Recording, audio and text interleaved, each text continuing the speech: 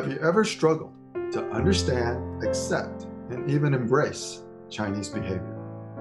Do you think your perspective and worldview might be the culprit of your challenges?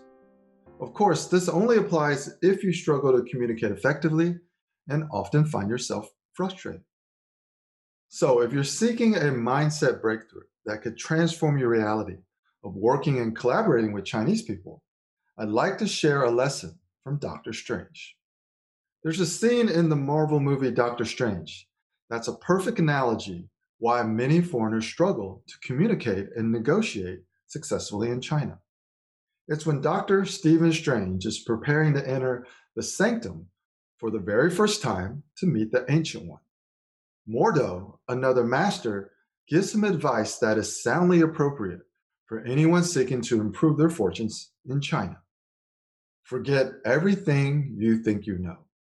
For most foreigners, they will experience a honeymoon period when they enter China that lasts several days to several months. During this time, a false reality bubble distorts the real challenges of managing, leading, and getting things done. Seasoned China veterans will attempt to enlighten the novice traveler by illustrating cultural dichotomies between China and the West. However, new interaction patterns will not materialize until you can cultivate greater empathy and awareness to develop a mindset for China business. Most transformational success requires a mindset adjustment first, which is why most people fail to achieve their aspirational goals. When we analyze what other successful leaders do, it seems doable. When we observe the successful behavior patterns of our role models, it appears simple to replicate. Just follow the formula for success. So, why are so many smart people disappointed with their reality in China? Doctor Strange's journey and initial struggle to master the mystic arts is a perfect analogy for foreigners entering China.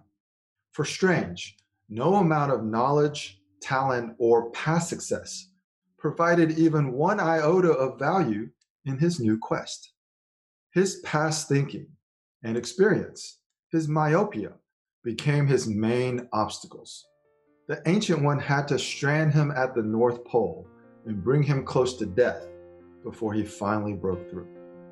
Whether you are venturing into China for the first time or have developed a comfortable balance from decades of experience that you still may want to improve, well, if that's you, I cannot think of any better advice than what Mordo said to Strange before he first entered the sanctum.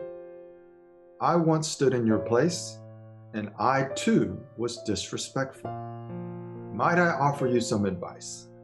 Forget everything you think you know.